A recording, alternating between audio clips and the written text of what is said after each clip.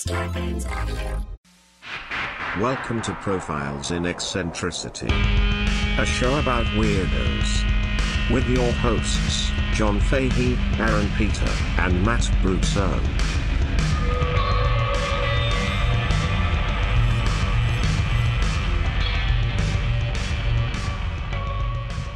Hello, folks. Welcome to Profiles in Eccentricity. It's a show about weirdos, doggone it. My name is John Boy. It is John Boy time. I am your host, John Francis Fahey.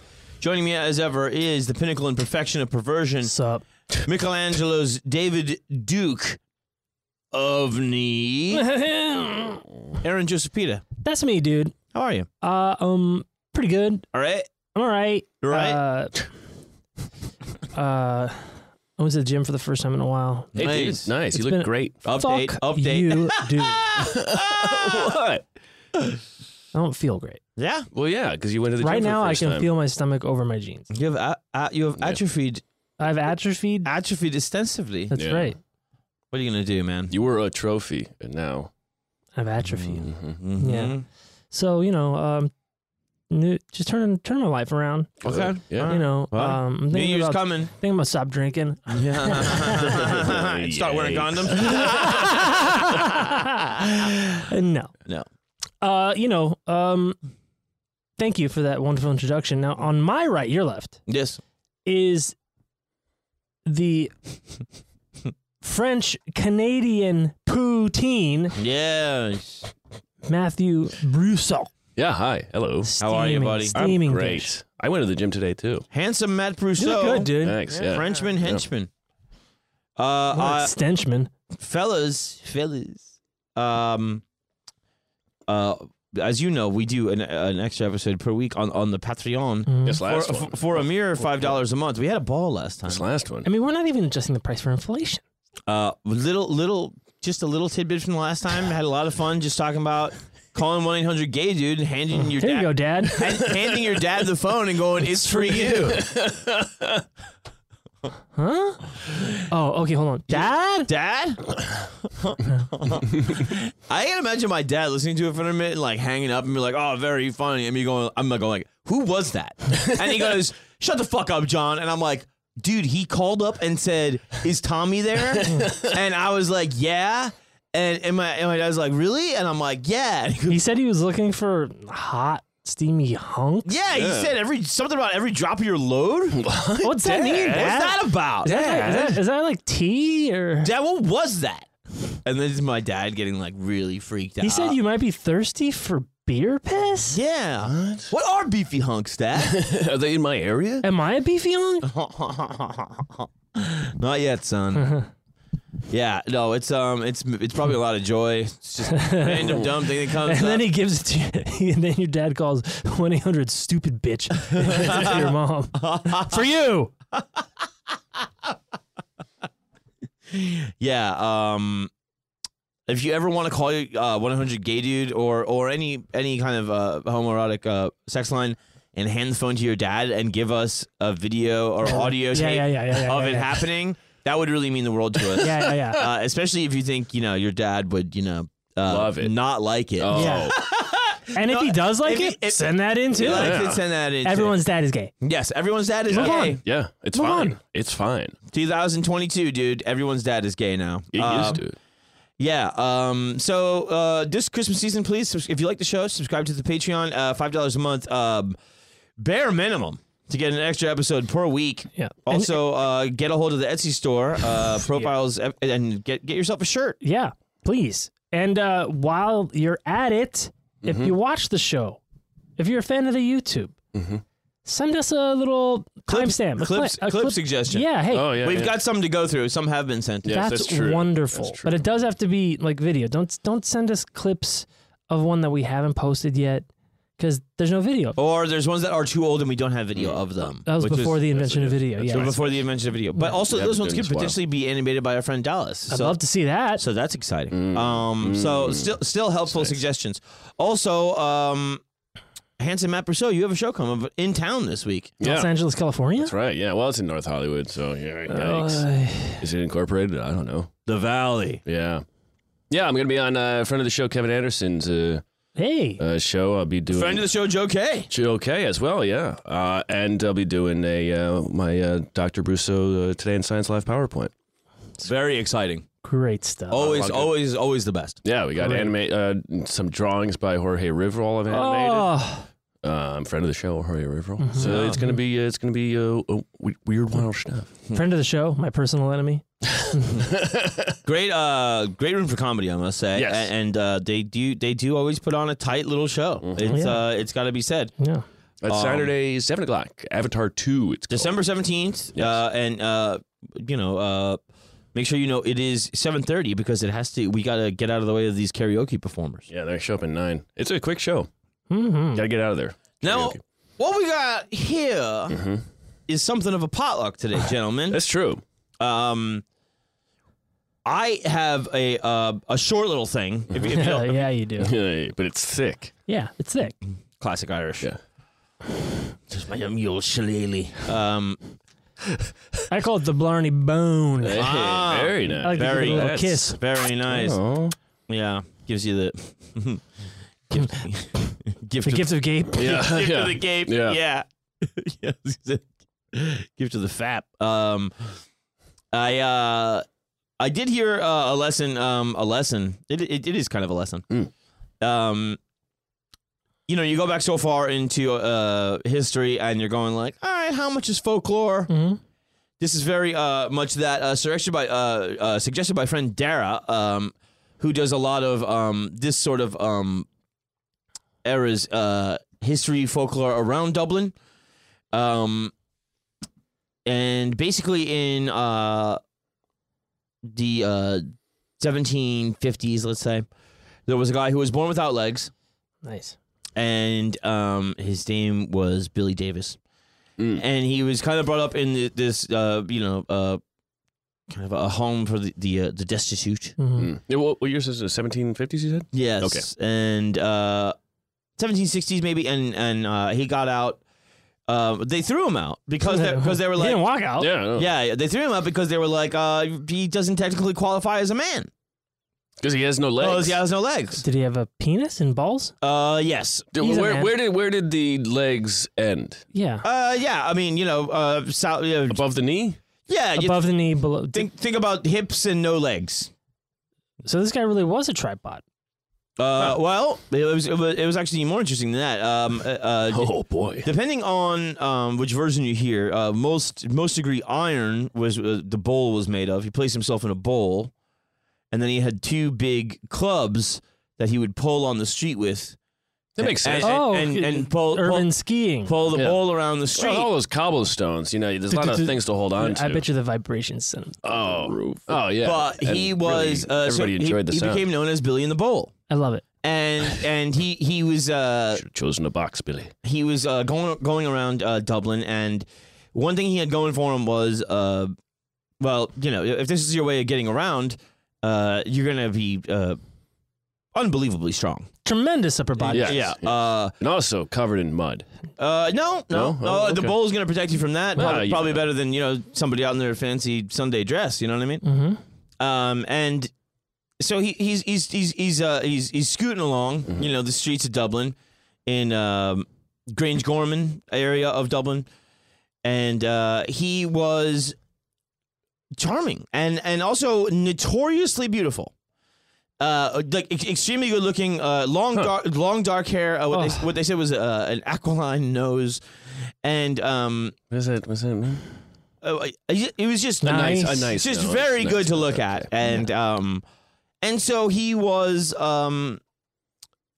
just very fetching, and he was charming, and he at the time beggars would frequently go to the rich side of town, and That makes sense. he would go more for the people cleaning those places, the middle class, Smart. and There's more of them.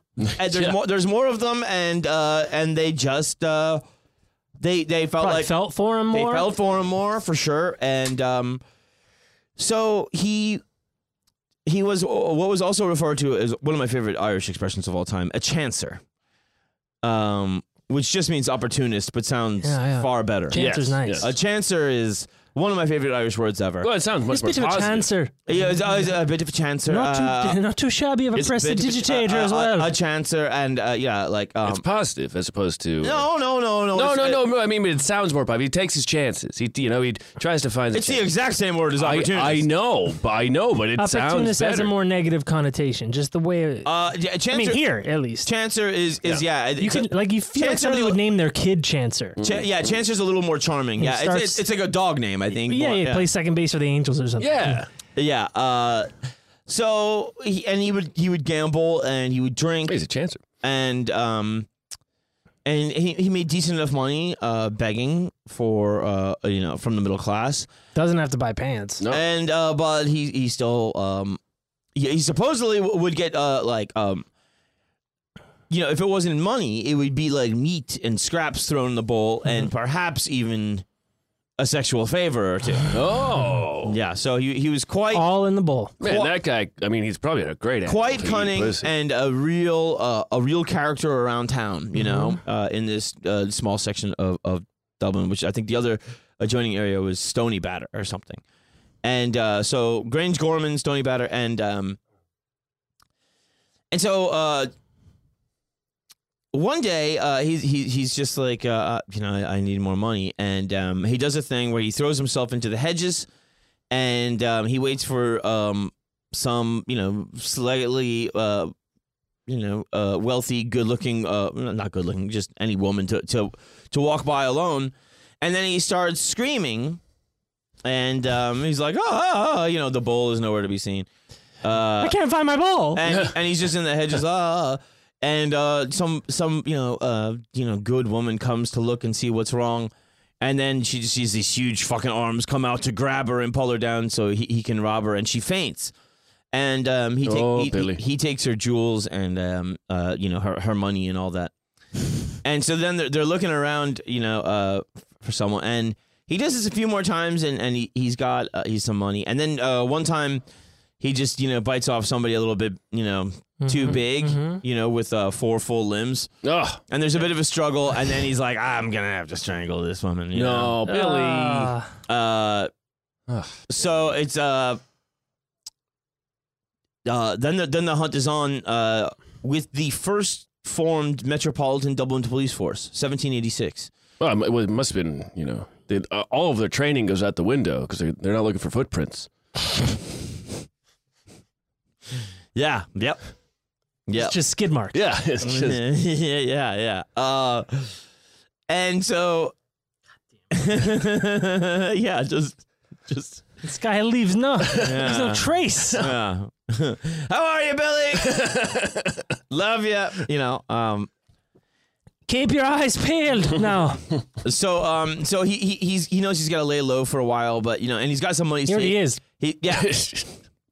Very good. But he's got to swing low for a while, and he does, and then the money runs out, and he's like, I got to go back to this old grind of robbery. of robbing people, and so there's one time where a couple of people he's begging, and a pair of women take pity on him, and he just sees that they're kind of flush with like a lot of nice things, and the purses and they're giving to him, but he sees what they're wearing and like what's in their bags and everything, and he just makes a fucking a go of it, and he's a chancer, and he attacks one, like an opportunist. but they've got like 8 limbs now, and he's still got 2, Dude, this is not a fair fight. and so one of them takes a hat pin and shoves it in his eye. Oh, I'll do it. Yeah. So now he's got a hat pin in an eye. No legs still. No, hasn't gained a leg, And they've lost an eye. And they've been on the lookout, the locals and the newly formed police force for the Stony Batter Strangler and the Grange Gorman Lane murderer. And now they were totally shocked it was him. They're like, fuck, this must be the guy. So somebody comes out with a wheelbarrow, throws Billy into it. Right, takes him, to the police station, and they lock him up, And I think, it was like, we should hang this guy. But then they were like, he's so fucking strong. He can break a lot of rocks. So Put him to work. So they put him to work. And then it was also a thing where it was like a freak show, too, where you would come and see him. And also, and just keeping him alive for the work. Yeah. And it was just a thing like, never would have happened if this fucking home didn't decide he wasn't a man and throw him out on the streets and make him fucking live in a bowl and scoot around like a fucking lunatic, He's not a man. What did they think he was? A half man. Man. Yeah. Fucking libtards, Anyway, Cancel culture. a small one. I wanted to set it up, and thank you, Dara. He's a longtime listener of the show. Maybe got started with the INLA one because he's a pervert. He's an Irish guy. Yeah. And living in a bowl. Well, so it reminded me, there's a video game called Getting Over It with Bennett Foddy, I believe you probably pronounce it, where it's just a guy with no legs in a bowl and a sledgehammer, and you have to use the sledgehammer to climb over like a mountain. Huh. So I'm imagining that's where they got that idea from. Maybe There's just a whole history. I've never heard of anybody in a bowl before. That yeah, dude. People in bowls. I mean, Yeah, well, that's what I mean. and there's so many. Well, he tried like a box and just kept getting stuck on curves and stuff. The bowl really makes sense in a lot of ways. Yeah. Yeah, dude, you're not doing that. He's like a human weeble wobble. You're not pushing. He's not falling over. It's nearly a wheel. Yeah. Well, some said it had little wheels, and I was like, I don't think it did. Dude. I don't think an iron bowl is going to be set up with little wheels. Dude, if you put that guy on a wheel though, he'd be like really cool. Well, you couldn't put him on like a unicycle. like a MODOK type of thing, Yeah. Well, maybe one day. Or like a Segway. Yeah. You just can't fall over. Yeah. Unless you're the guy that, Well, yeah. had the segment. For all we know, he hasn't fallen over. He's just. Billy in the Bowl gets mentioned by Shane McGowan and the Pogues in a song, and most famously in Finnegan's Wake by James Joyce. No shit. Yeah. Well, it's part of the history of Dublin. I think so everything was mentioned in Finnegan's Wake. Yeah, well, definitely that sort of Dublin folklore is going to work its way in there, and it has all that stuff about class and just being a kind person and throwing people out on the streets and that it's got everything. Everything. It's got to be true. I heard this.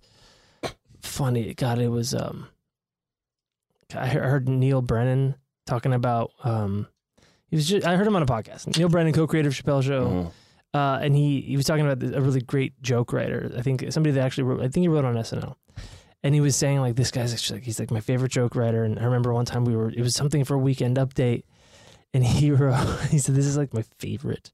Like he goes, the Black Eyed Peas have announced they're putting on a free concert in Central Park. Black Eyed Peas free in Central Park? That sounds too true to be good. Dude, too true to be good? I can't believe I've never heard that. Nobody's ever said that before. It's perfect. Yeah, it's Too really good. true to be good is canon. Yeah. Yeah. Matt, how long is your? I mean, you probably got a nice long one, uncut. Well, it's, about 4 pages. Probably we could do an hour on it. I'd say. An hour? Yeah. yeah. Oh, then we should do Aaron's the wee guy. I think. Yeah, it's it's pretty. We'll ease up to it. Plus yours kind of follows into my second small one. Well, leads. You got another small one? That's what I'm saying. Yes. All right, man. Check me out like this. Shit, I just closed my notes. The fuck, dude. Sake, man. I got some guy. Great. This guy, William Buckland. You ever heard of this guy? Billy Buckland? Billy Buckland. No. Good old Billy Buck. I don't think so. This guy was born in 1784. Huh. Englishman. Oh boy. And William. he was a theologian, Oh. a bit of a geologist, and early paleontologist. A So bone stealer. this is around the time people were like digging stuff up and being like, the hell's all these crazy things in the ground? Yeah, what did the devil leave for us? Yeah, to trick us. Yeah. You know? Yeah. A wacky devil. So he was All right. born, I feel like I just heard of this guy or something. Oh, okay. you think so? No, I don't know. But So he, I feel like it though. he was born at Axminster in Devon. God, they have so many mints. And he would take walks with his father, who was a rector. No, it's a church thing, isn't it? Yeah, it's a kind of church thing. Yeah. Because at that time they were doing all sorts of improvements to the town, the road improvements. They're digging stuff up, and he would find old shit. Fossils and such. Fuck is this? There's a man in a bowl. And he was a smart kid, and so he goes to Winchester College, and then eventually gets a scholarship to Corpus Christi College at Oxford. So it's one of Oxford's like satellite schools. Yeah, they're the better. He would attend lectures by the famous John Kidd. Of course, we all know John Kidd on mineralogy and chemistry, and he. Oh yeah. And he would start getting into.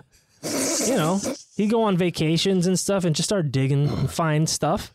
Billy digging again. Various geological excursions in England, Scotland, Ireland, and even Wales. Holy shit. Yeah. That's where the dragons are. And then he enrolled in a course on the science of geology. Was it just the guy teaching was like, look, I don't know what the fuck the science is? Well, there was, people still had a very many people had like a very Genesis. Yes, that kind of thing, right?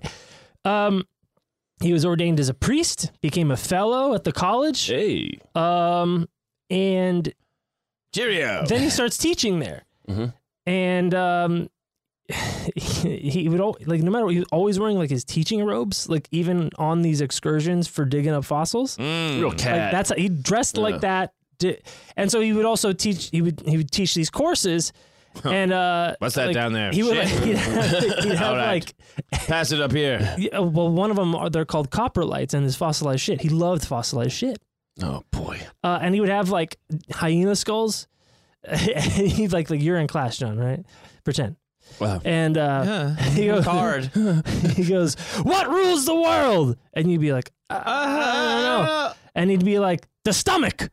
The stomach rules the world. Greed. The big things eat the little things, and those things eat littler things, and then eat littler things. The stomach rules everything. Right?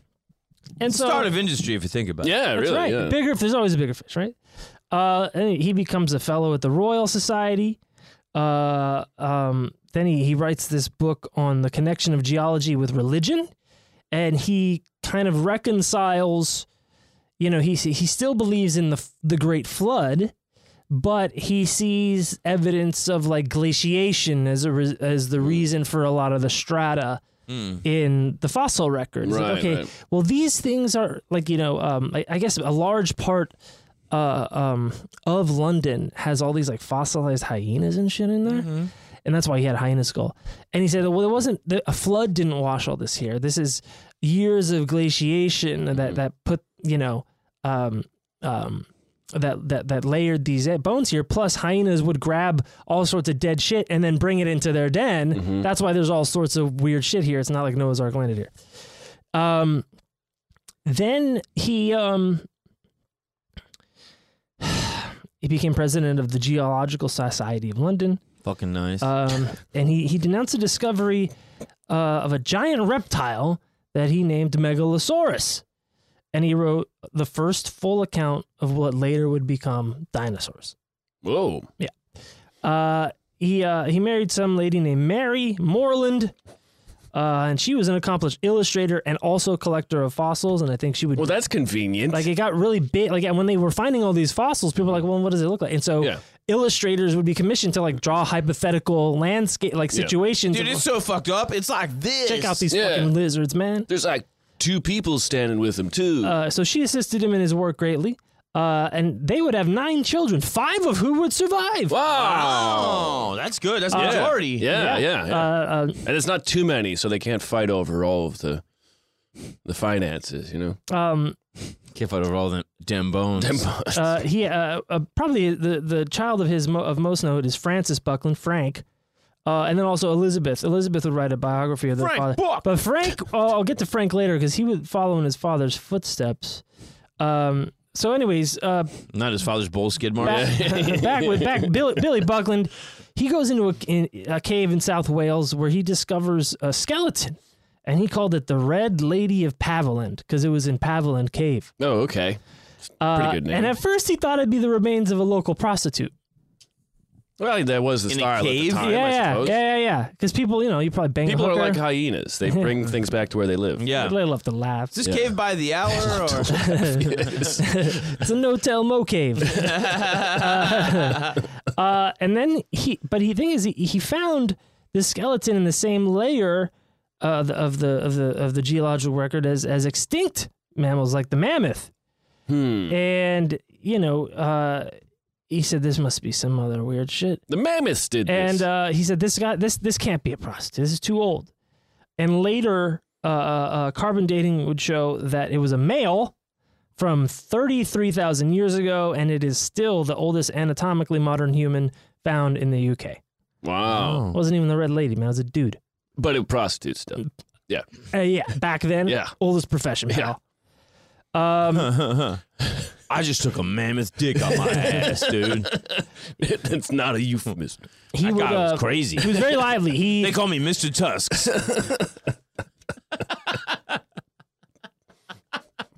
So he was very compared to his contemporaries, he spoke much more familiarly, what would you say, colloquial. Mm-hmm. His lectures were entertaining. Right. He'd fucking animate. He'd take the skulls and move them around like puppets and shit. Yeah. He'd pretend to be a dinosaur in the class. Wow, real Patch Adams. Yeah. Real fucking Sesame Street shit. Yeah. I only eat leaves. Well, I'm a stupid loser, I'm a 3-story cow. yeah, he had a whole table that was just fossilized dinosaur poop. Now, John, you said look at all my shit. Cool. Now you said that he only eats leaves. You were talking about some sort of herbivore. Yes. Well, this guy, William Buckland, he would be maybe the world's most famous, what you would call somebody in a zoophagy. This guy wanted to eat every conceivable animal. Yeah. That was a big thing about killing the weird animals. You want to know what was the best thing to eat? What was the worst thing to eat? He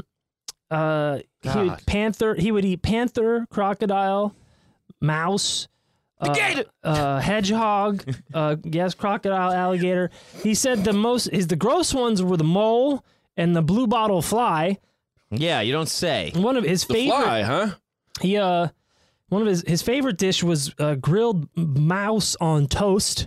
That's disgusting. That was his favorite. That's disgusting. Favorite. Yeah. I mean, how many mice do you need to fill out the toast? Because you got this. They're all bones. Well, we got to get a few mice. Yeah.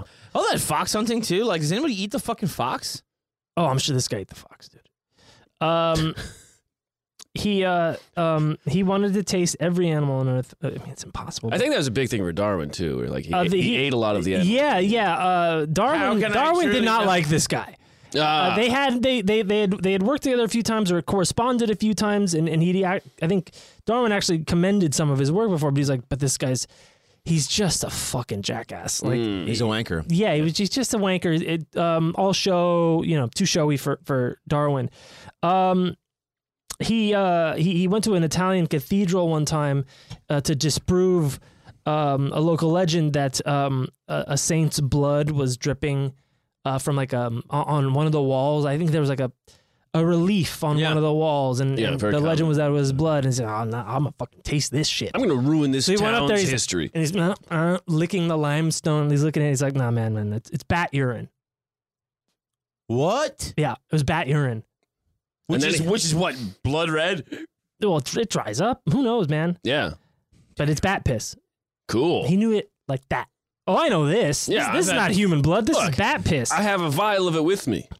So damn. Well, and that's the thing too. It would be up in a church. Yeah, there's bats in the belfry, man. There you go. And so his son followed right in his footsteps. Frank had the most, very literal interpretation of Genesis, book 9, chapter 3. Quote: "Every moving thing that lives shall be food for you." End quote.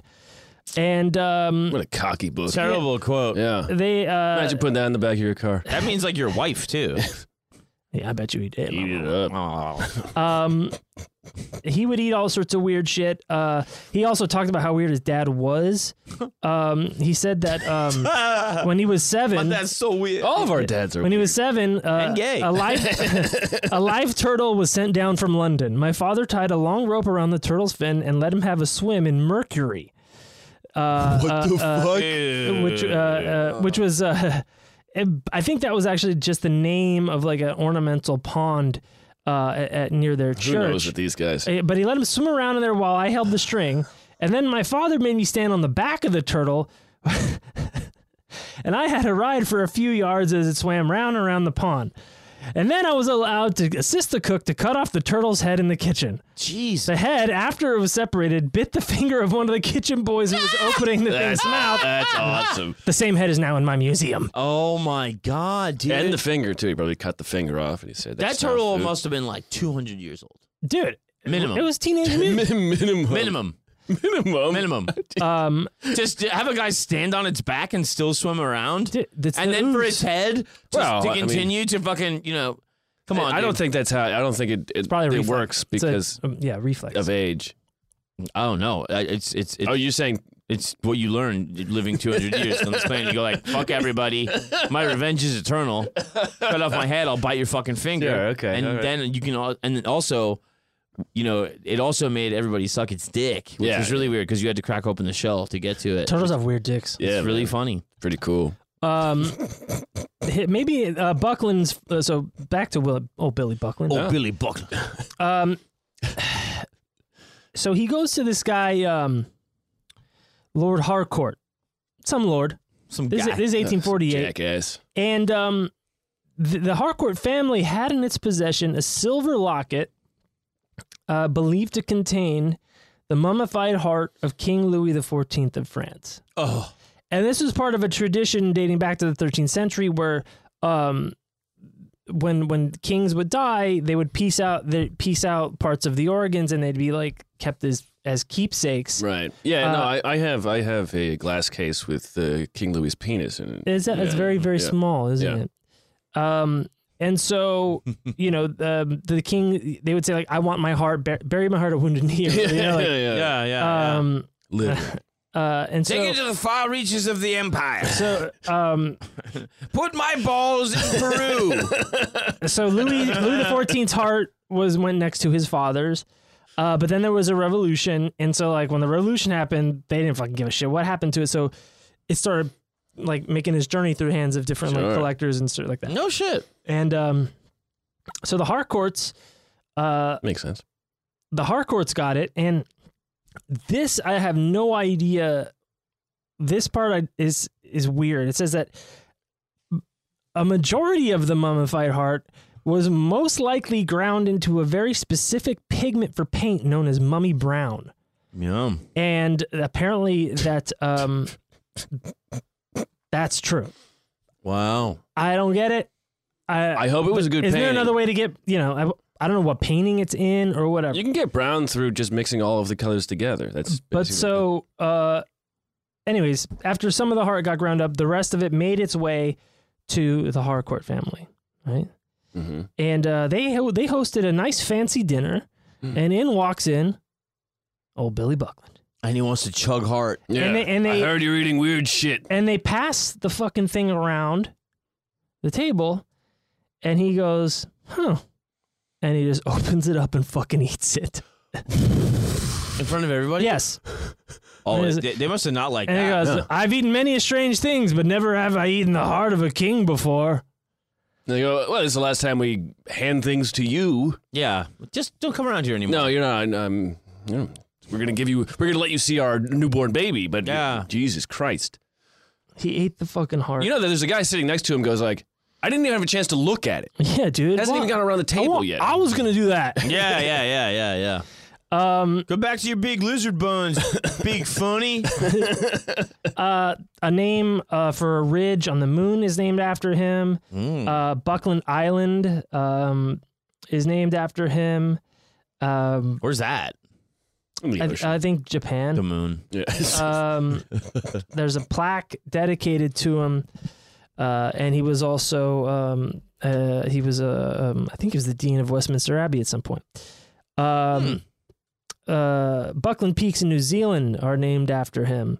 This bastard just claiming anything. He got he had a disorder of the neck and brain. Yeah, you don't say. And died of it.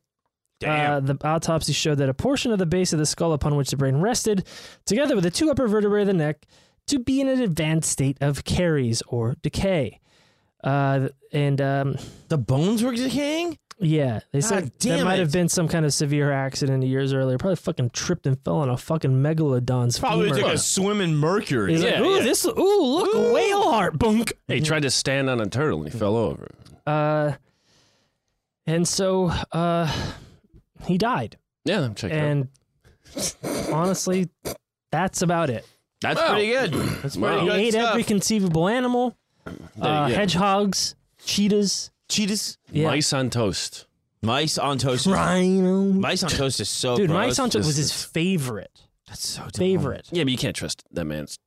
I mean, he's eating a heart. His I'll opinion- have a his opinions. simple mouse on toast. King Louis, eat your heart. yeah. How about beans? No. Mouse. Mouse. Are full we of out of shit. mouse? Can we take a quick break? So all we have is rat. Yes. Is rat okay? Even better. It's fine. I don't like it. Rat on croissant. What is this? All right, we're gonna take a quick break, and we'll be right back with Matt's lurid, No. Some shit. gangster shit that's gonna lead into mine apparently. Oh my god. Yeah. Be right back, folks.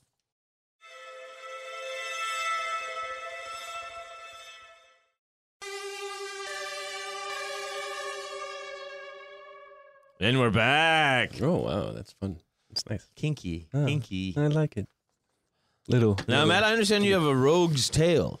I do, John. Because a few months ago, I suppose it was. I think it was August actually. You mentioned that you were going to do a shorty about some guy who didn't fit in, mobster type thing, and so I put together a bunch of this, and then as I was looking to fill it out today, I found more. Update. Yeah. Profiles update. And so initially, I was I was looking for like weird mobster types, and of course, you get all those like the websites where it's like. They're like the weirdest mobster nicknames, You and gotta every click the website 75. is just the copy and paste of the other website. Yeah. It's all clickbait bullshit. Yeah. Yeah, Like, there's silly. there's ads at the bottom for like sticking your dick in a cantaloupe or whatever. Yep. Yeah. Oh, those are, I would have stuck on that page. I'll tell you that. Wait. Whoa. Hold on. You tell me that God made cantaloupes Yeah. Oh, for us me? to fuck to microwave? If it's perfect. checkmate, atheists. And so they all have the same one. They all have Louis Atancio Jr. You know. Louis Haha Atancio Jr. Yeah. And I didn't really.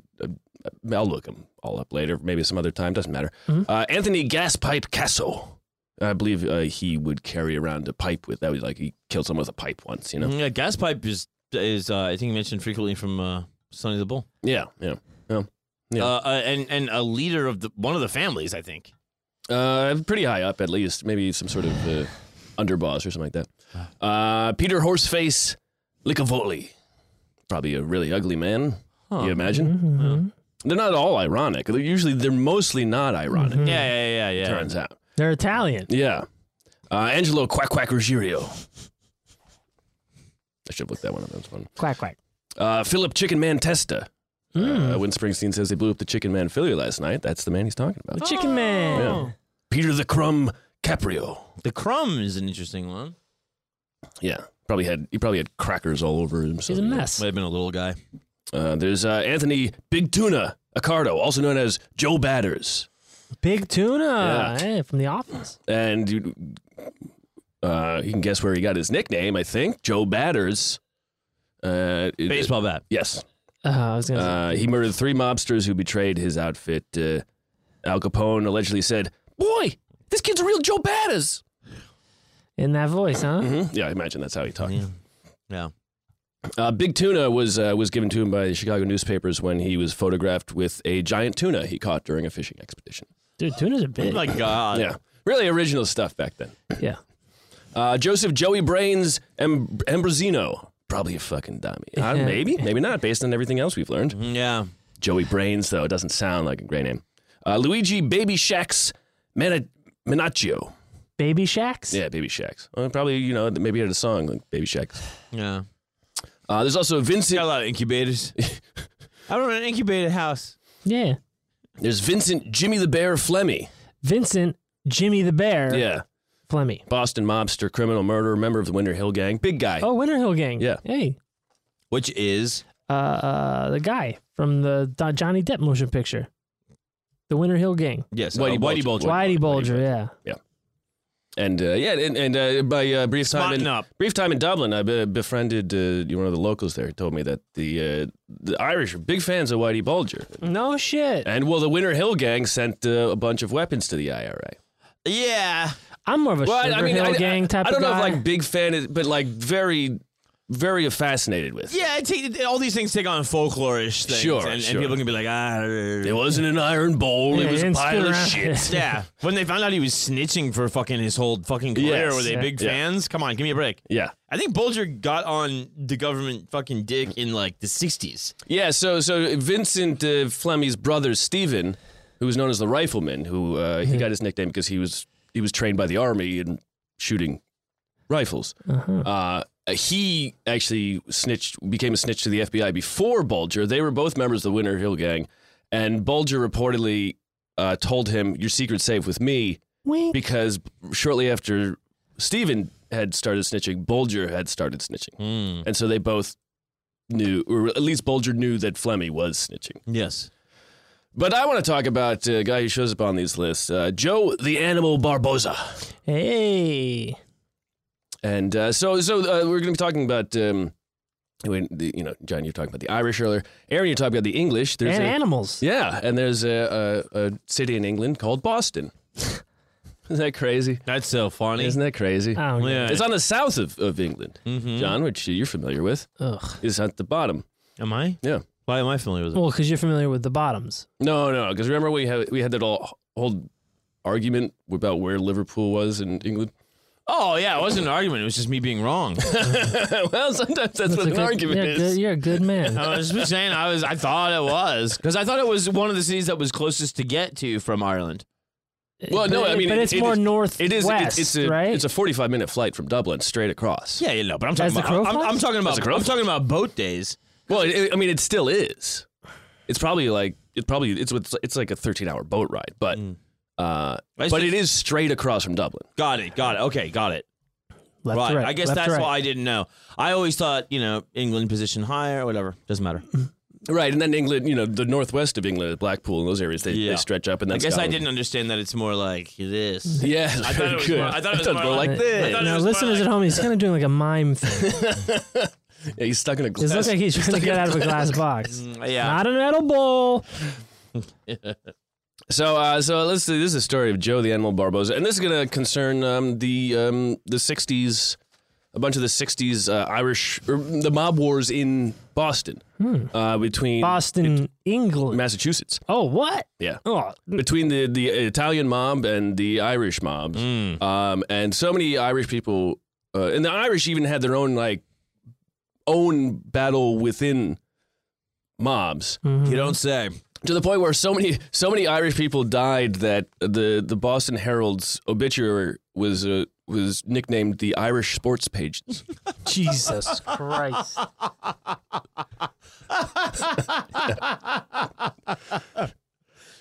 No, I mean it's part and parcel for any of it is like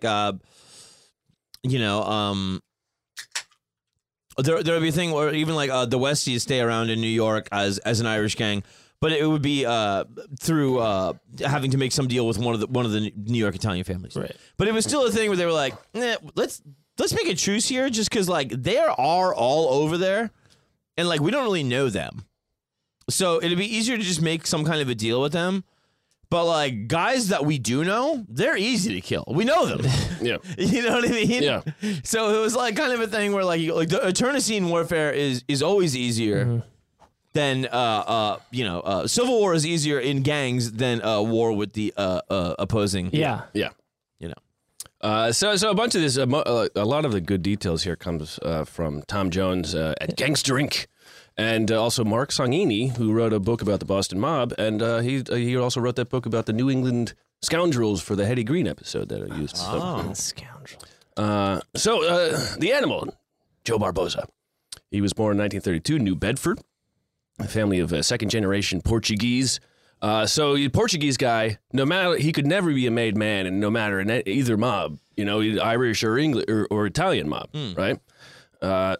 His father was a prize fighter, never amounted to a pro. His mother, I think she was a seamstress. I can't remember. Barboza would grow up and he would get into prize fighting too. He won 8 bouts out of 11, but he seemed to enjoy crime the most. Crime is good. Yeah. I wonder how many Portuguese there were in Boston. Well, yeah, I mean, pretty good number, I imagine, especially it being because they were so good with sailing. Yeah. But big city like that. Well, and New Bedford is it's my understanding there are a lot of Portuguese in New England. There's a lot of Portuguese. It's not near Boston. I assume it's New Bedford, Connecticut. Did your grandma, for instance, did she know a lot of other Spanish people in L.A.? Oh, I'm sorry, Massachusetts. No. I said Connecticut. Where is it? It's a fucking hike, right? Almost none. But kinda, I would imagine. Yeah, but LA is a lot farther. It's a lot farther. Oh, okay. Yeah, I mean, whatever. Irish people end up everywhere because we have to leave. Yeah. You know what I mean? But even still, I would say, few and far between, I would imagine. Yeah. But in New England, it's my understanding there's a lot of Portuguese. Yeah. I mean, in New World shit, So New Bedford is it's actually closer to Providence than Boston, but it's south. It's as the Cape turns out, begins. As the Cape turns, it's right on the south edge of Massachusetts. There. Okay. So he worked as a longshoreman, as you assume, as a Portuguese man, and working on the coast. He was a great cook, apparently, and he spoke 3 languages. During his lifetime, he would be arrested or indicted 28 times, convicted 7 times, imprisoned 4 times, and overall served 11 years in prison. 1950, by age 18, he was sent to Massachusetts Correctional Facility in Concord for 5 years for just piles of burglaries he committed. 3 years in, he had a bunch of whiskey and amphetamine smuggled in, and then he and 6 other inmates took them, beat up a guard. I think one of the sources said that they killed a guard, and they all escaped. And then they over the next 24 hours, they just went out and just kind of partied and just beat up random people. Oh my God! And then they were all arrested again. Meth. Nazi dust. Yeah. But they did. Their sentences, for some reason, were not extended. And in 58, he was paroled, and he returned to crime. He became a loan shark and a burglar. And he there's an interview he did in, I think in the 70s on tape, on film, where he talks about how he's like, after 14 weeks, a lot of guys, you hit them with a pipe, you hit him in the stomach, hit him in the head, you hit him in the arms. Wait, after 14 weeks, what? Because with the loan payments, he would say, after 7 weeks, if they haven't paid you, they would start hiding. Yeah. And after 14 weeks, that's when you started beating him. Yeah. And he also said, he's like the people who died from shylocking, that's what he called it, were the people who owed like $90, not the people who owed you $5,000. Right. Because you weren't getting that money back if you killed the guy who owes you $5,000. That's right. Damn. And so you're meant to warn those guys. The $90 guy is meant to warn the guy that owes the. Yeah. Yeah, and he talks about, he said, I stab people everywhere. I stab them in the arm, I stab them in the stomach, I stab them in the neck. Try it out. Yeah. What's this do? Which one's your money making hand? Oh, fuck. Stab the other one. Oh, fuck. There's an artery in here. Oh, fuck. And so his nickname, he didn't have a nickname, even at that point, but he eventually got this nickname, apparently, an incident in 1958. So actually not that long after he got out. He's at a bar called the Ebb Tide, which would later be called the Beach Ball. A spate of mob murders were committed there. Was it the Ebb Tide? Ebb Tide. Ebb Tide. Good name. Yeah, it is. Better tif a bunch of people are murdered at your place, sometimes you got to change the name, Yeah, rebranding. Yeah. And he's at this bar. The gay bar. Hey, Dad, that's for you. He's out there getting beach balled. So Joe Barbosa, he's drinking at this bar, and this old Italian man is giving him shit because this Barbosa, according to another mobster, he looked like a silverback gorilla. Giant big frame. He was like 5'10", 5'11", big top heavy frame, little legs. Huh, how much you bench? Yeah. Do you have a bowl? Yeah, they didn't realize not a lot of them. Or I guess They all skip leg day. like even the boxers are like not a lot of squats. Well, not back in those. They did the days. running. They thought that was enough. So he's drinking at this bar, and this he's being obnoxious, and this old Italian man tells him to knock it off. So Barbosa hits him, and at the bar is Henry Tamilino, who is one of the founding members of the Patriarcha crime family. One of the and attached to the Cosa Nostra from a few years before, and Big Boston crime family. yes, what the Italian Boston crime family. Yeah. And Tamilino tells him, probably knows his nickname is the referee, so I don't know if he was a boxing ref or what, but he tells him, he said, don't ever hit anybody with those hands. He said, I don't want to see you touch anybody with those hands again. So Barbosa's at the bar with this Italian man who was harassing him, and so instead he just reaches over and bites a chunk of the man's ear off, and he goes, "I didn't hit it. I didn't touch it with my hands." Good God. The referee was Mills Lane. I know. Right? Yeah. May he rest in peace. Yeah. He was a bald man, so yeah. So reportedly Tamilino gave him the nickname the Animal. You're an animal, pal. You listen to me, though. I like You that. are an I animal. said, don't use those hands, He didn't. you motherfucker. You got around it. I like your style, kid. There's also, and you don't know how many of these stories are real, but No. one time in a fight, he reportedly, supposedly, he chewed a man's cheek off. And one time after he killed a guy, a piece of the guy's skull blew off, and he gnawed on it in front of the people he was working with. And the People ironic he was thing, working with? Well, the people he was murdering people with. Yeah. You know? You see what I did? I'm a maniac. Hey, all right, let's I'm go. an animal. Let's go get some drinks. All right. gorillas are vegetarians. Well, he looked like one. He didn't act like It was probably just some kind of prehistoric fossil he found or something. Here's a nice piece of shit. yeah. But so for all his loan sharking, he would later claim in this interview that he did that he was making about $5,500 a week on the interest of these loans. And this is in the 60s? Yeah, so it's about $53,000 a week today that he's making. This is just on the interest. The juice. Yeah, and it's a very there weren't the credit cards back then. No. If you needed money, the mob was basically your only shot. Yeah, You gotta use get your it. Shylock Express card. Yeah, and the interest rates. Don't leave the beach ball without it. The interest rates weren't good. They might have been better than They're probably better than the actual payday credit loans. card. Yeah, they're better than credit card rates. I mean, 29.99%. Yeah. Jesus Christ. I'll go with the Shylock. So he's still working on his own now. He's become friendly with some of the Winter Hill gangs, especially the Bear. So he does work for them sometimes, but he's still kind of doing his own thing. And he has a group of guys that he uses to burglarize and steal and do these loans. And he has a spot at a bar in East Boston that'd be called Barbosa's Corner. Where he would just hang out and he's working he's doing his thing. But he gets noticed by the Patriarcha crime family, and so they recruit him and they bring him in. In '64, he changed his last name to Barron, Joe Barron. Okay.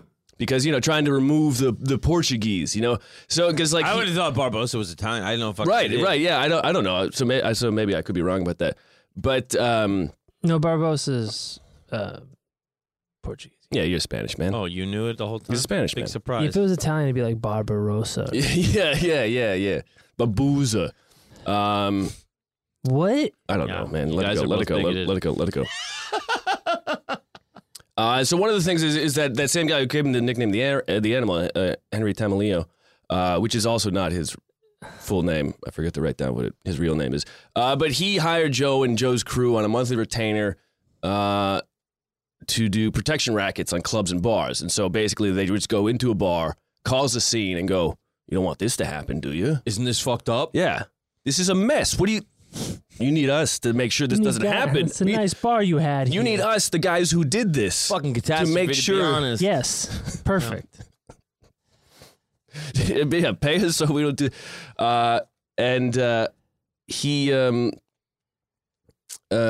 he's part... So, you know, in the 60s is when the big Boston mob war is going on.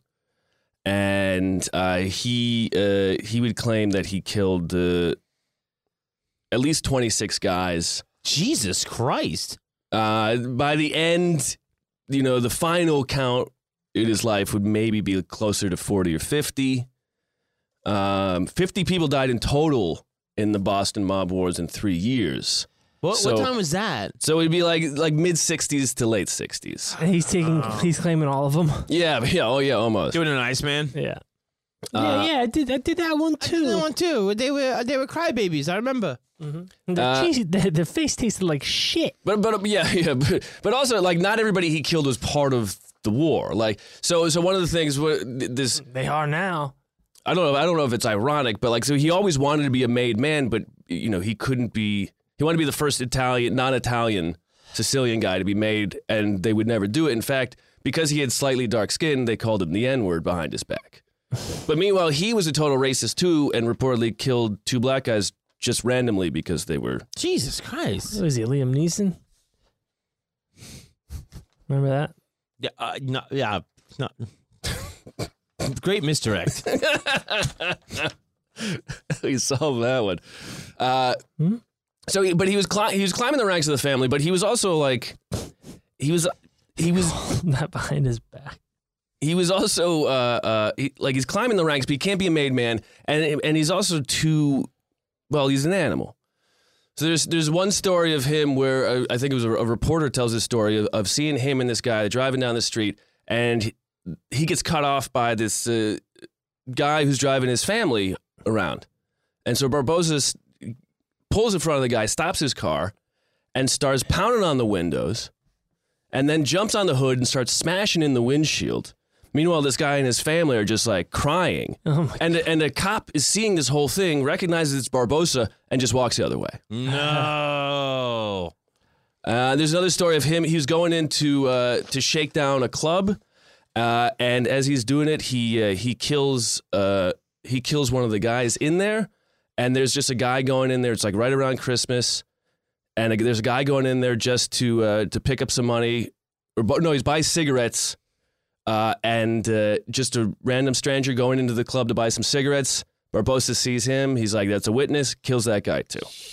Damn. And so, like, even though the cops are scared of him, reporters, there's stories, pictures of him published in the newspaper. Would say no credits because the photographers didn't want their names associated. Yeah.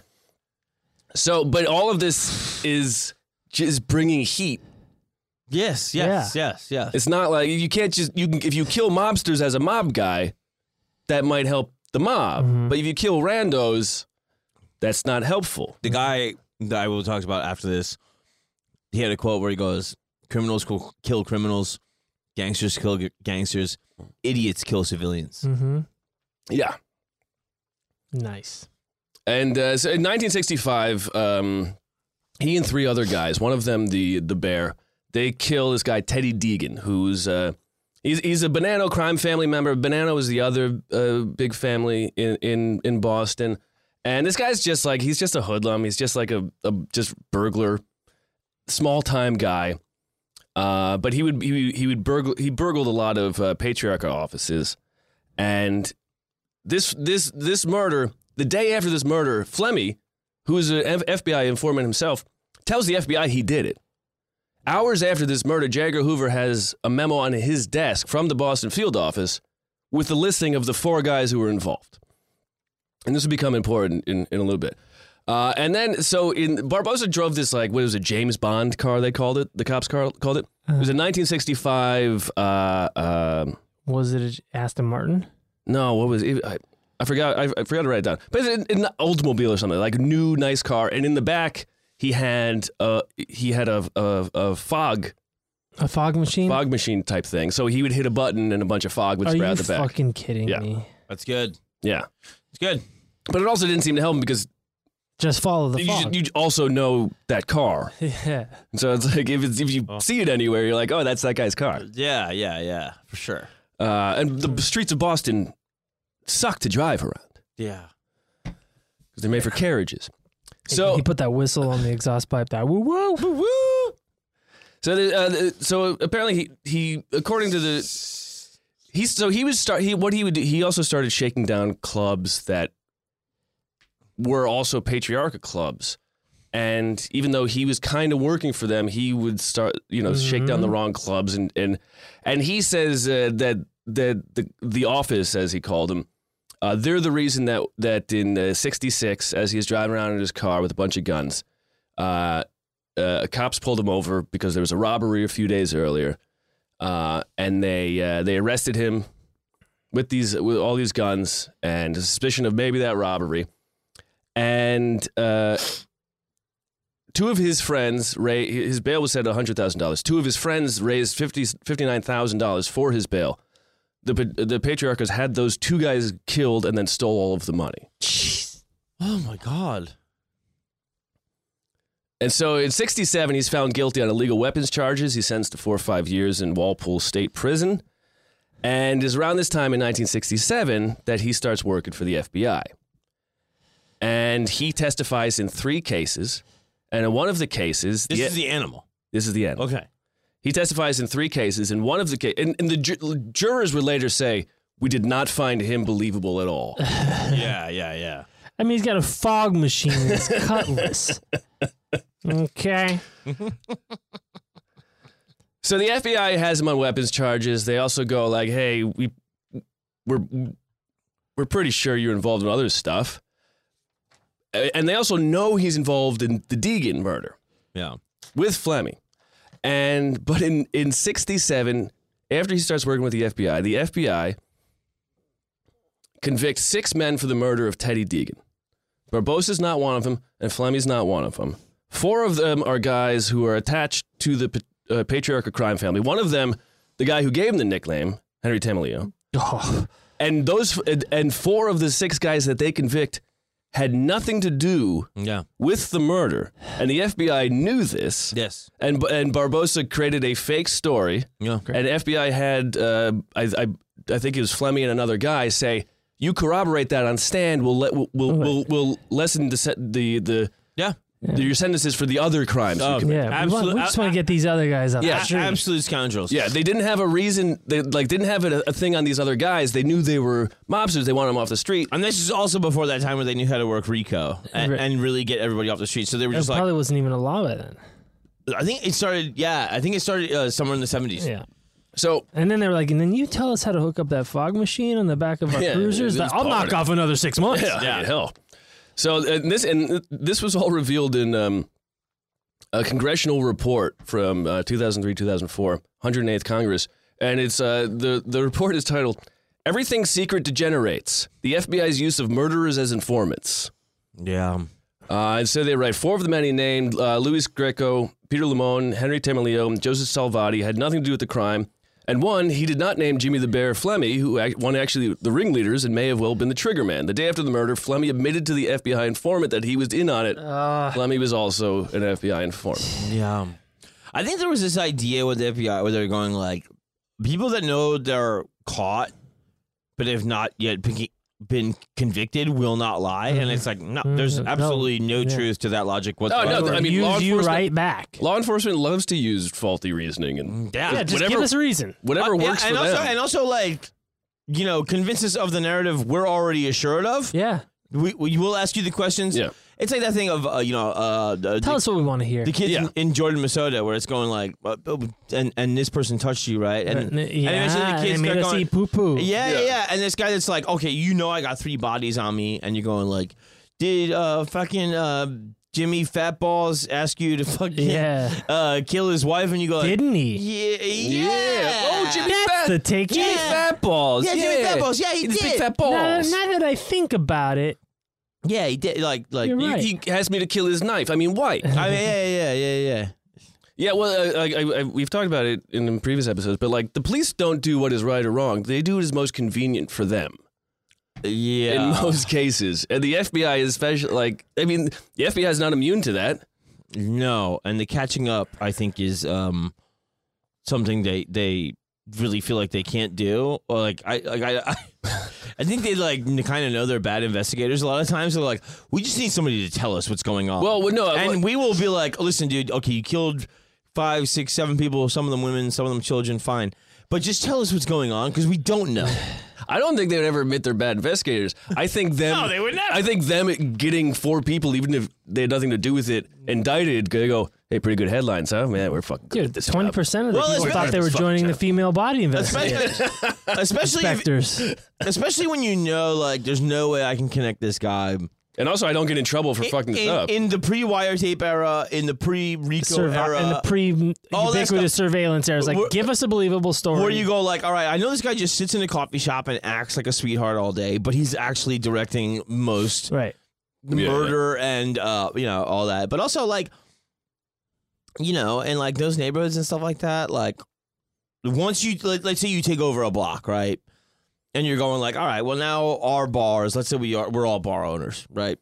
All right, cool. Hey, nice. We're all bar owners, like in the Bronx or whatever. And we go like, all right, this fucking family is in charge. And we go fucking family. And we go like, all right, we give this fucking envelope once a week or whatever. But we also know like somebody fucking breaks up the bar. Like it's not like calling the cops where it's like, I don't know what happened, dude. Kneecaps are getting smashed. Yeah. It's a thing where you go like, is there a part of that community that goes like, they're doing a better job than the cops? Yes. Oh, yeah. Oh, I mean, yeah, I'm sure at some point, especially because the cops are also if you go like, sometimes in on it. If you go like, it's just a different form of tax or whatever, like there's that aspect of it where it's like, there's what's the whole reason the mafia in the States was created? And also, it's specifically the thing why everybody in that documentary about Rickles takes 20 minutes to describe how the Vegas was better when the mob ran it. It's talking about like a woman could walk alone, and it was like down the street and like with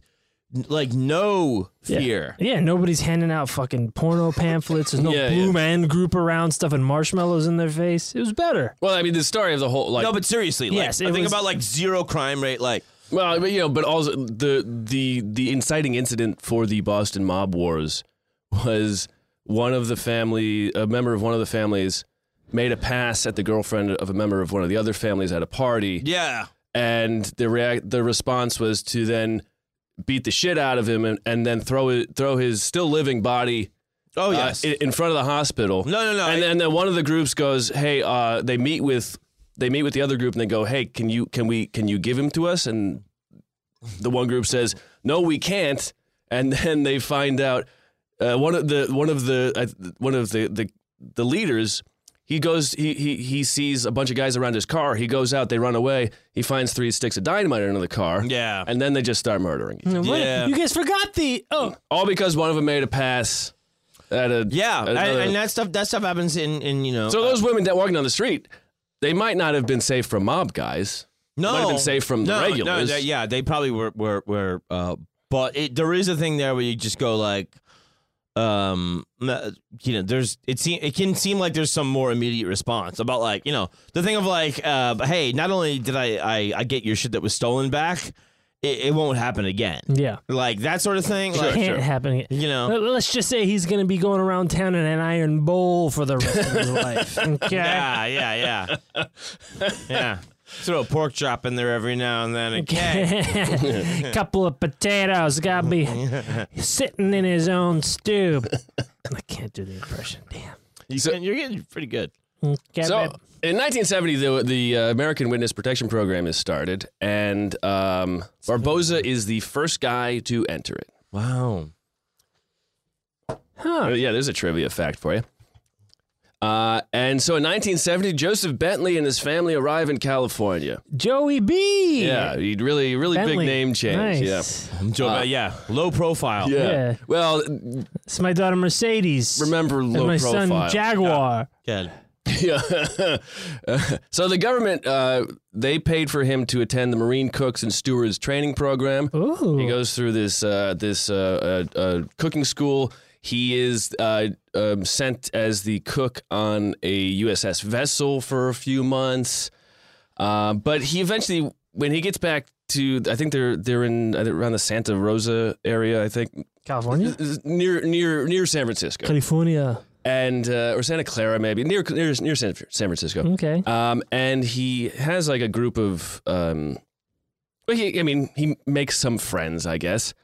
And someone commenting on this article at Gangster Inc. says, "Yeah, I remember him. I a couple times I invited him over for dinner with my parents. He with my made parents. some great linguiça. Who the fuck knows if that's? But one of the guys That he meets friends with. that he makes friends with is a guy who is a burglar. Oh. And this guy one day he tells him about this house robbery he did where he stole over $250,000 worth of stuff. And this is 71. Yeah. Oh my God. And What kind of not long after this, jewelry or whatever, but not long after this guy's found dead. He's not found dead. No, he disappears. And that'll become important. So in 1971, only a year into this witness protection, Joseph Bentley drives back to New England, reportedly to have a sit down with the mob. Who knows if this is true? To clear the air. On the way, he's in New Bedford, hometown,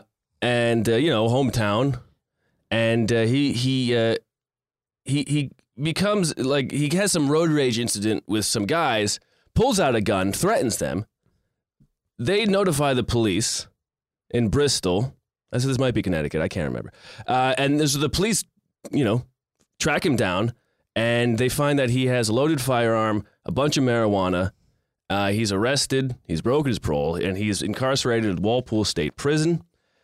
And while he's in Walpole State Prison, he tells his cellmate, who's a murderer, he tells him about killing this guy in California. And he gives him all of the details. He tells him where he buried him, that there's a big-ass stump on his grave. And he also tells this guy that he also murdered 6 other people during his time in California. He was only there for like a year. And his cellmate goes, I don't like hippie shit. His cellmate goes, well, that's a lot of interesting information. So he tells his lawyer, they contact the Walpole authorities. They don't do anything. So then his lawyer contacts the Santa Rosa, California department. And following the details of the cellmate's story, everything he heard, they find the stump, The body. and they find the body. And now Barbosa is, he's taken to court. He's found guilty of this murder. But the Department of Justice attorney, Edward Harrington, tells the court, it is essential that the government should fulfill its commitment to Barbosa and do all within its power to ensure that he suffers no harm as a result of his cooperation with the federal government.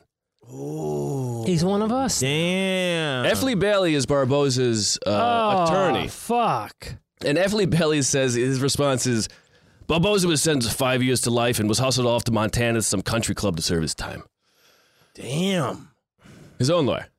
So he's in prison now. It's 1972. Playing pickleball and shit. Yeah.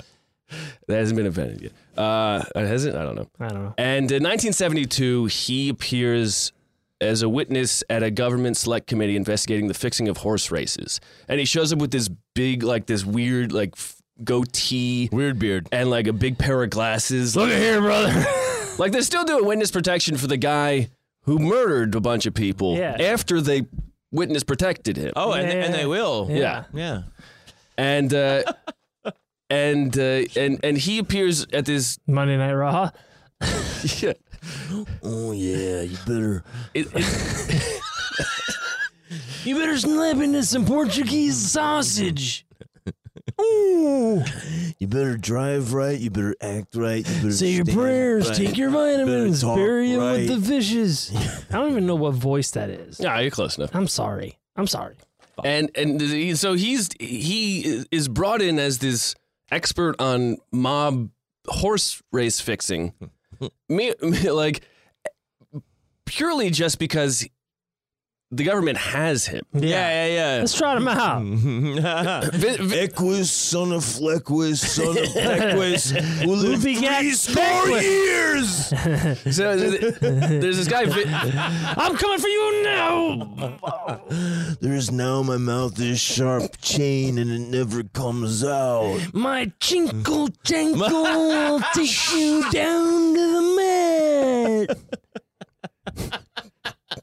My jinkle jankle, it goes around here, sounds like this. It goes up. I knew a guy named Chinkle Chankle. So there's this Chinese. guy. Go ahead. This guy named Vincent Teresa, who was top captain for the Patriarcha family, and his response to seeing this was, he said, "The committee didn't know what time of day it was. They had Barbosa testifying about fixing races. He never fixed a race in his life. He was an enforcer, an assassin, not a money man." And the government is just using a guy. They keep using this guy, Guys that tell lies. Yeah. to tell them whatever they want to hear. Yeah. And You work for us now. and It is that, right? and Barbosa also talks about He how, became a made man. yeah, and another he became It is kind of that. That's the ultimate made man. And so he goes back to jail for his 5-year sentence. While in jail, he publishes an autobiography called Barbosa.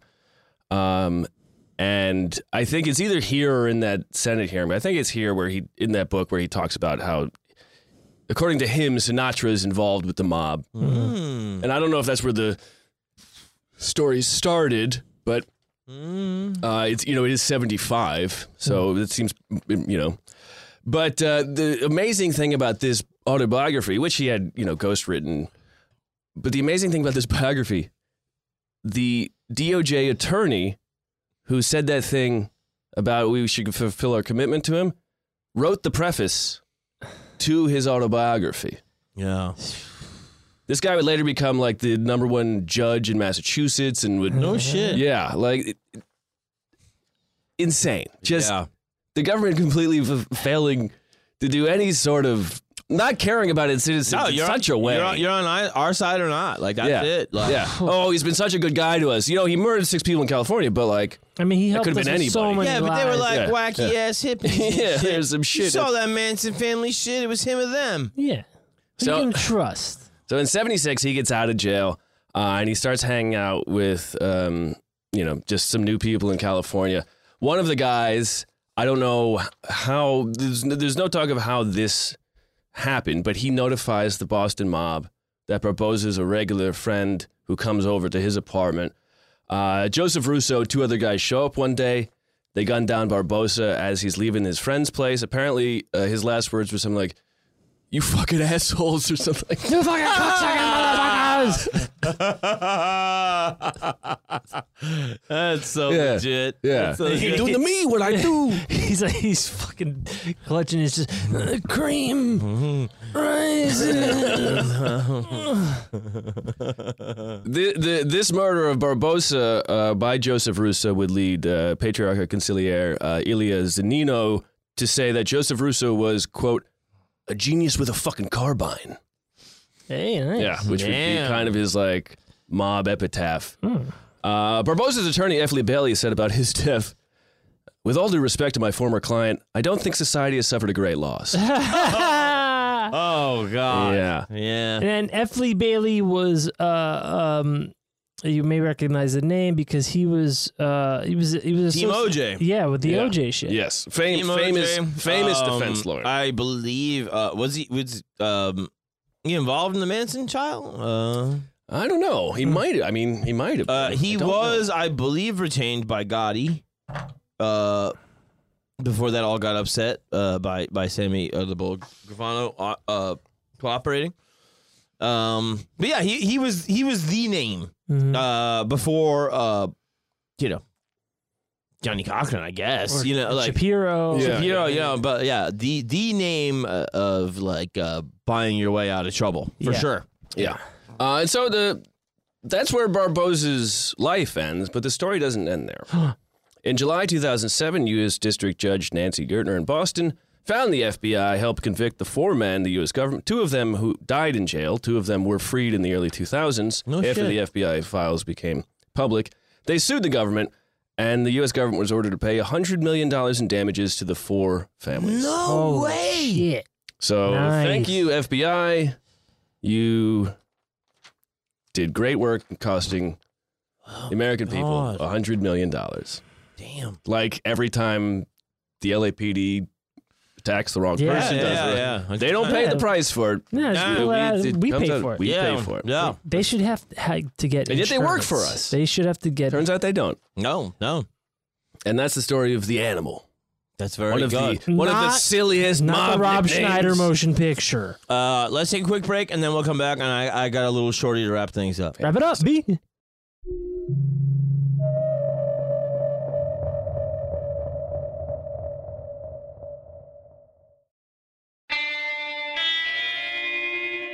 And we're back. Hey. That's nice. Hi. I'll tell you what's crazy. Oh, what? Matt scared me today when I was. Matt scared you? He scared me No. because he was like, "Oh, I got a weird gangster," and I was like, "Oh, I told you." I was like, "Where's your gangster from?" And he goes, "Boston." I was like, Oh, "Dude, are we doing the same fucking Oh, gangster?" there's only like 4 or 5 guys out there. yeah, 3, 4, 5 guys. But so he was like, I was like, when? Like 60s or 70s, 80s, 90s? He goes, no, it's 60s. I was like, oh, cool. Never mind. I'm sorry. And then I left. Yeah, if he just walked out of the whole bar. Yeah, I fucking took a dump in his pants. No, he took one here. But in the Dorchester area of Boston. Jesus. Where, No, I think it'd be more like like it wouldn't be it'd be, they pronounce it as there now? no, it'd be or Chester. Dorchester. Yeah. Dorchester. Yeah, Dorchester. there you go. So Dorchester area of Boston. There you go. I think. This guy was born 71 and What year? Oh. 1971? 1971. Oh, Yeah. young guy. Yeah, he's the Gen X. The animal years are in the rearview mirror. And it's full of smoke. He was I think he was left by his dad who was like an enforcer for the Irish mob in Dorchester when he was 3 or 2. And so then he was raised by his mom. I think his mom got like diabetes. A bunch of the sisters in the family got like strung out on like heroin and stuff like that. Not a great area, I suppose. And I think he had like a relative that died that he was staying in the apartment in when he was 14. Fuck. After his mother died due to like a blood clot when he was 14. Jamaican. So what? Jamaican. She had blood clot? Terrible joke. I know. I'm sorry. So he hung out with a bunch of street guys, right? And he was like, doing fucking roids and shit like that. You know all about that. Oh, dude. And, Roids, crack, meth, gay sex. Yeah.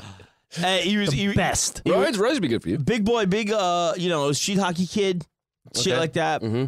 And they were like, fucking, your fucking family's dead. Your sisters are on heroin and shit like that. Like, bro, like, and he just was still like, no handouts, bro. And like, He didn't want help. didn't want help. And then like somebody was just like, okay, well, I can get you a job because like, look at you, you're a fucking big galoot. Yeah. His name is John Willis. And so, yeah, he grows up in this area. It was really rough and tumble thing. He's juicing. Yeah, and, family's dead by the time he's 14. And, like, when his mom, like, had, like, diabetes and, like, lost her legs or whatever, like, like... Roll around in a pole. Yeah, he would, like, he would be out working for the family because, like, there was no father. Right. And as a younger kid than 14. Right. And then he's just like, I had to quit those jobs to take care of my mom, and then she died with this blood clot thing. And then the neighborhood kids who were like, tough kids from Dorchester, they were like, all right, dude, you're a fucking big galoot. Like, let's get you, lie about your age and get you a gig bouncing at a bar. Got it. And so he takes that, right? And there's fucking, just one night at the bar where it's like, all right, this is definitely the Asian gang members come in. Ooh. And he's like, they got all the fucking slick suits and the spiked up hair and shit like that. And like, Cool. and the owner of the bar tells me like, dude, these guys are fucking legit fucked up gangsters. Like, do not fuck with them. Don't get involved with their shit. Was it like the Yakuza on a world tour? Huh? No, I was just trying to think of Asian gangsters. I was like Triads. the Yakuza is just like let's see what's happening in Boston area. Right, yeah, no. Yeah, dude, the accents must have been crazy. The thing is that at the time, A Japanese accent with a Boston accent? Holy shit. I think ironically at the time, I haven't read about any Japanese. I read about Chinese, Vietnamese, Korean. All in the native language too. But really it seems like it was mostly Vietnamese, Chinese. Oh, in the Boston area. Yeah. Oh, interesting. Fucking Okay. interesting. And so there was a thing where there was something going on with some Korean guy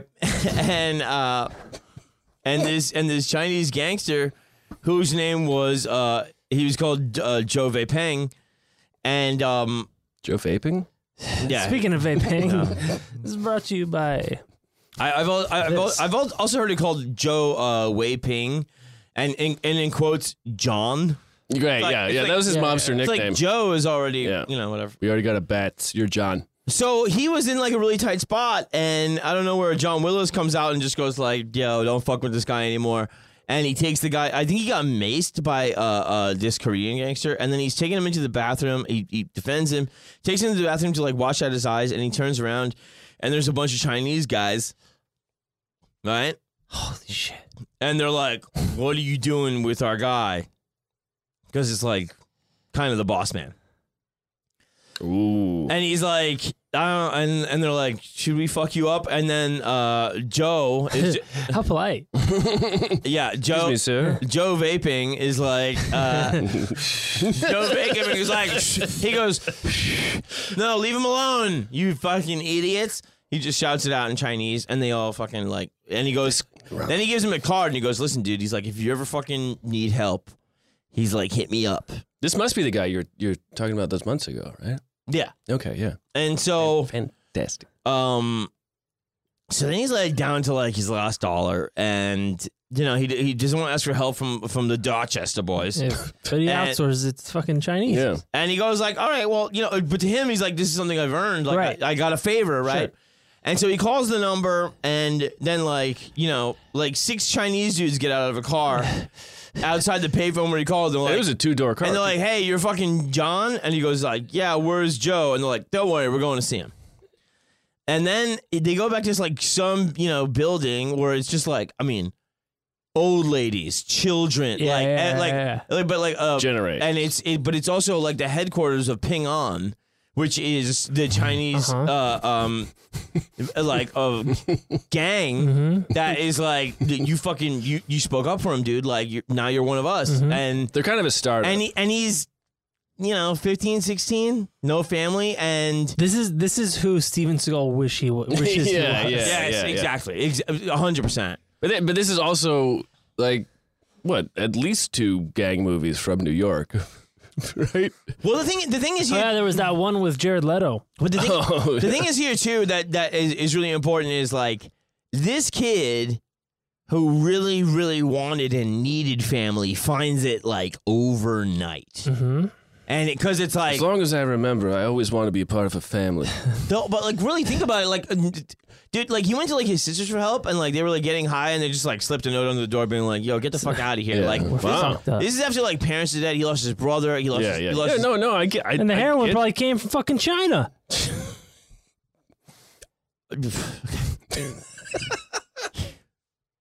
It's deep. It was a long game. Long gone. probably came from Afghanistan. What the fuck are you talking about? Dude, China White. I think like most of the heroin in the world comes from Afghanistan. I think it's like, Afghanistan. I think- Yeah, that's where I'm going, baby. I think it's like We're not pulling out from Afghanistan. Not in my house. Jesus Christ. I think it's like 80% or something.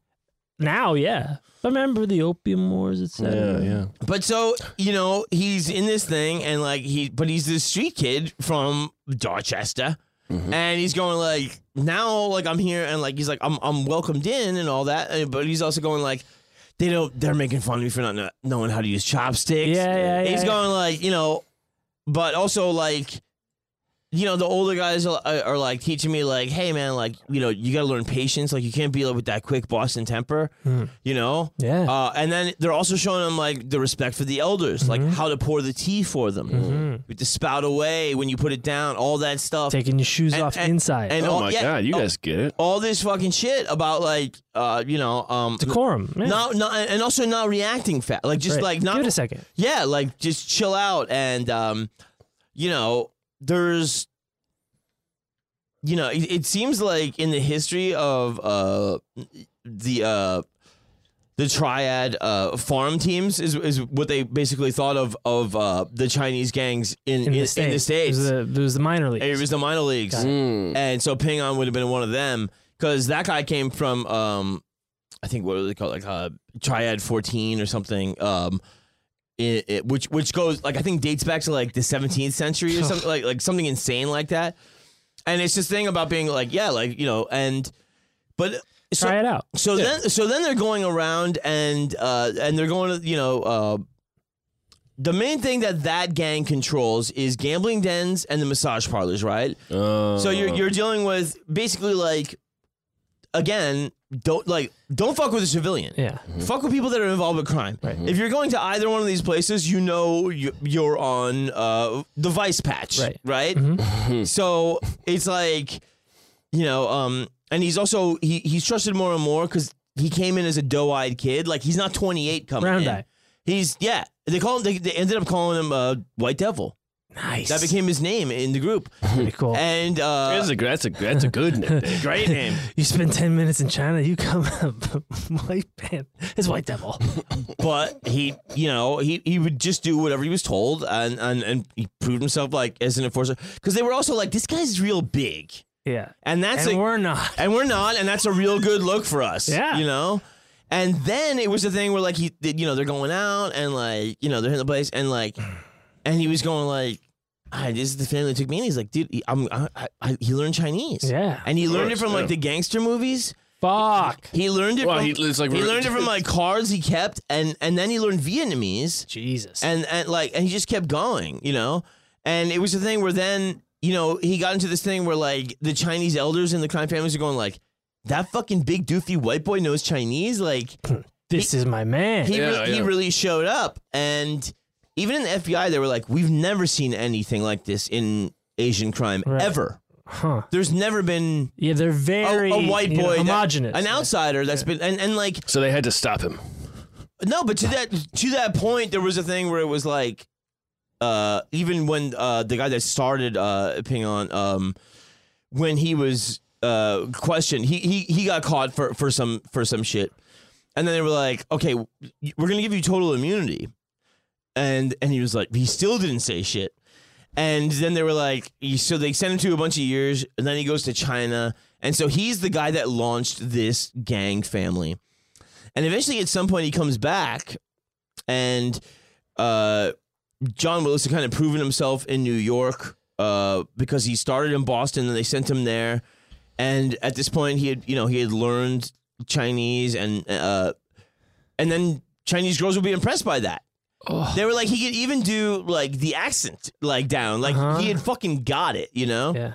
But then since he now knows Chinese too, he's also like, as the bodyguard, supposed stooge, he's playing dumb, but he's listening to everything. He's listening to everything. Yeah. Right. So there's It's a time. a good move, man. There's a time where they go through a bit of a war for control of Boston Chinatown with the Vietnamese. And there's a bit of a massacre where the Vietnamese like kill a bunch of people, and it just so happens at the time John Willis is right-hand man for a guy that was not that high in Ping An. But then after all the killing, like he rises to the by top. default. So now this guy is like Cream. So now John, the White Devil, is basically the underboss of the Ping, and the guy that founded it, I think they call like Sky Dragon or something like that. Nice. Oh, that's awesome. Yeah. He goes, do you know who I am? And he bows and he goes, yes, I do know who you are. And he goes, well, I heard about you. And he goes, and I want to talk. And he goes, we don't talk about business at all. He's just like getting to know me. Like, who is this white dude that learned Chinese and was so impressive. It was so impressive, and some of the other guys in the gang were like, yo, there's some shit going on with drugs that makes some money. Because like I said, this is like 70s, 80s, 90s. Mm-hmm. And he's like, all right, I'll help you out with that. But the elders in the Asian gangs are like, too much heat. Yeah.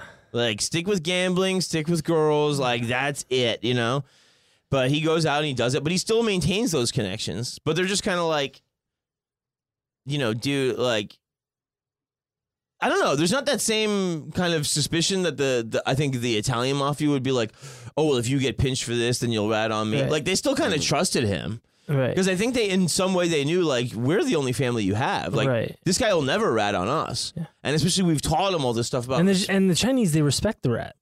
It's a good year. It's one of the good years in the Chinese... But he had proven himself... Come on, man. Yeah. I'll give it to you. He had proven himself.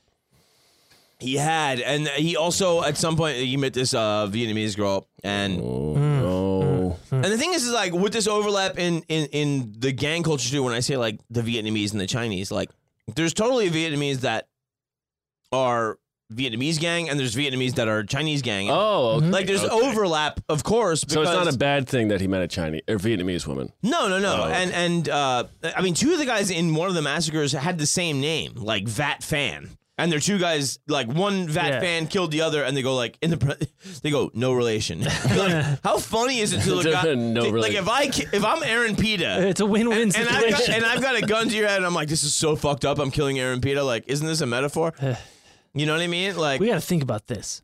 It's a face-off. But and she was just impressed with him as a guy that was giant, and also like learned the culture and was respectful and that's nice. Okay. treated the elderly nice and stuff like that. But also like she got like she was just interested in him, not interested in his street rep. What's that classic story where the mobster meets someone who's not associated, and they're like, no, he's really sweet. And the writer of the book about him was just like, he's like, I would talk to him about like, did you kill anybody? And he goes, I've never been convicted of any murders.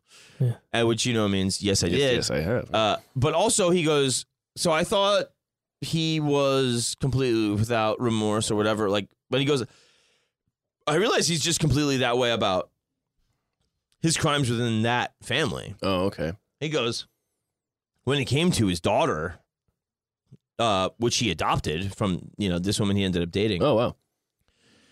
And his wife, he goes, like, it was the first time he ever broke in front of me. And he goes, even when I would challenge him about, the morality of what he did, he goes, he wouldn't get upset. He had really learned all that discipline.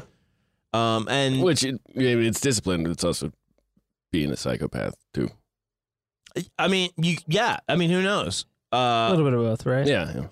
But he's like, the only time I saw him, like, really emotionally break down is when it came to, his wife and child. Mm-hmm. And so anyway, he did 5 years for his initial bit, which was drug trafficking, and then he got out, and then he got really into Oxy, and he went Compton. And he went back, not to college. Yeah, he got accepted. Graduate, magna cum laude. And because he knew he couldn't go to like Asian gangsters for dealing with this, he went back to the Dorchester guys. And they fucking love Oxy. And he was going like we were supposed to have like a $10 million a year like Oxy ring. He goes it was like 4 times that. He's like, Jesus. It was so much, and he goes, there's a lot of colleges around there. And he's like, and there was a lot of people in my family, like distant family, like coming to me being like, dude, how much is enough? Just stop. And he's like, I'm just this.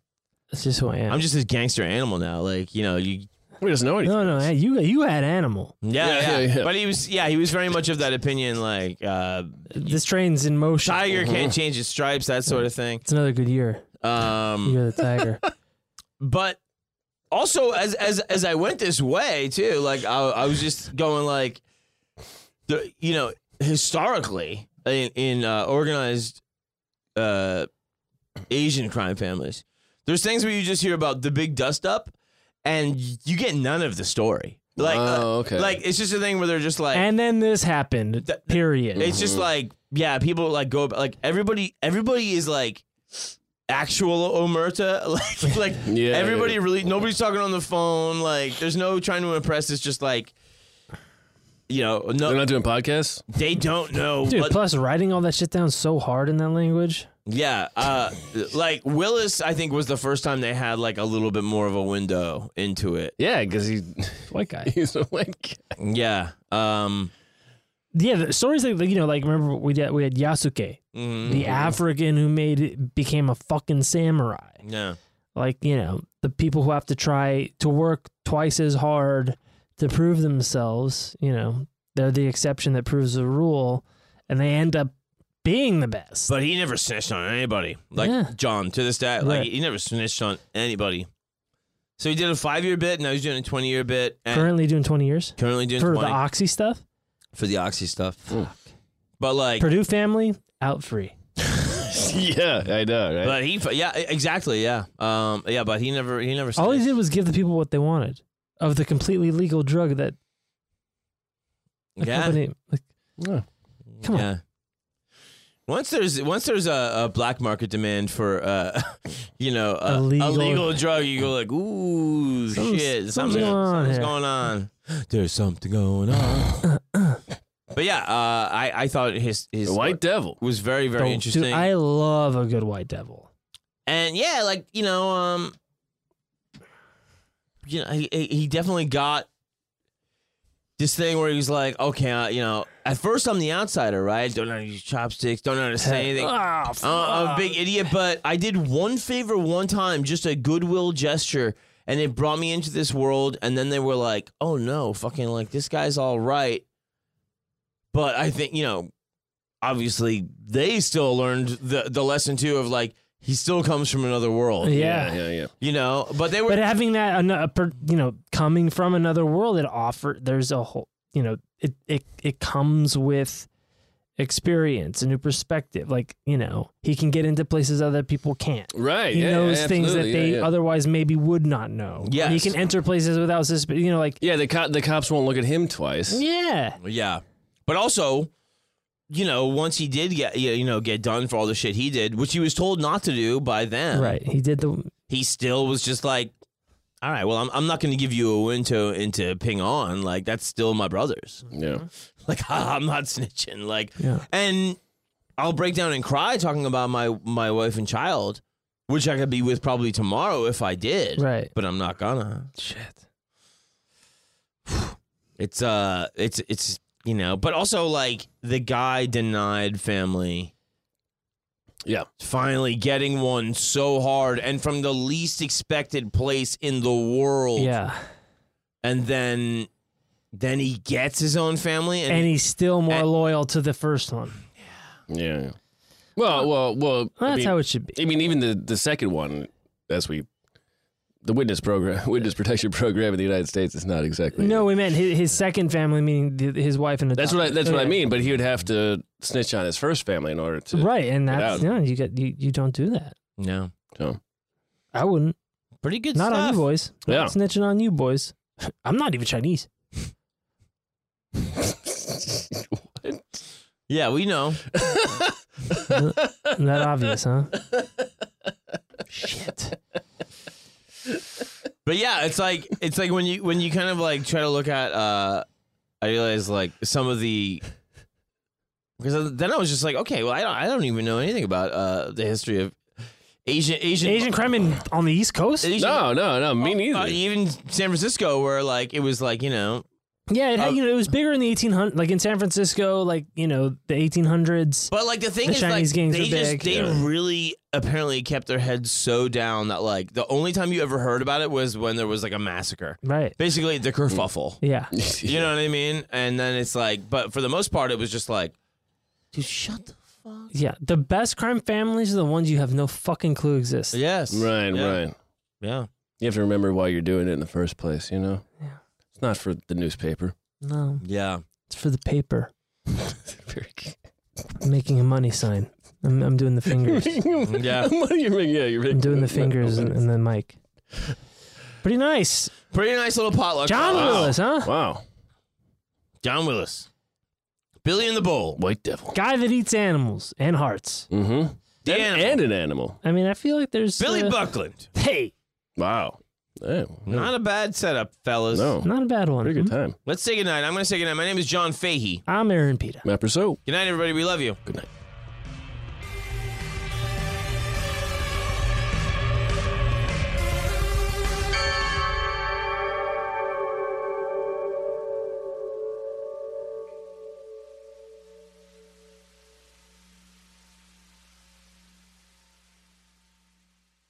Starburns Audio, a podcast network.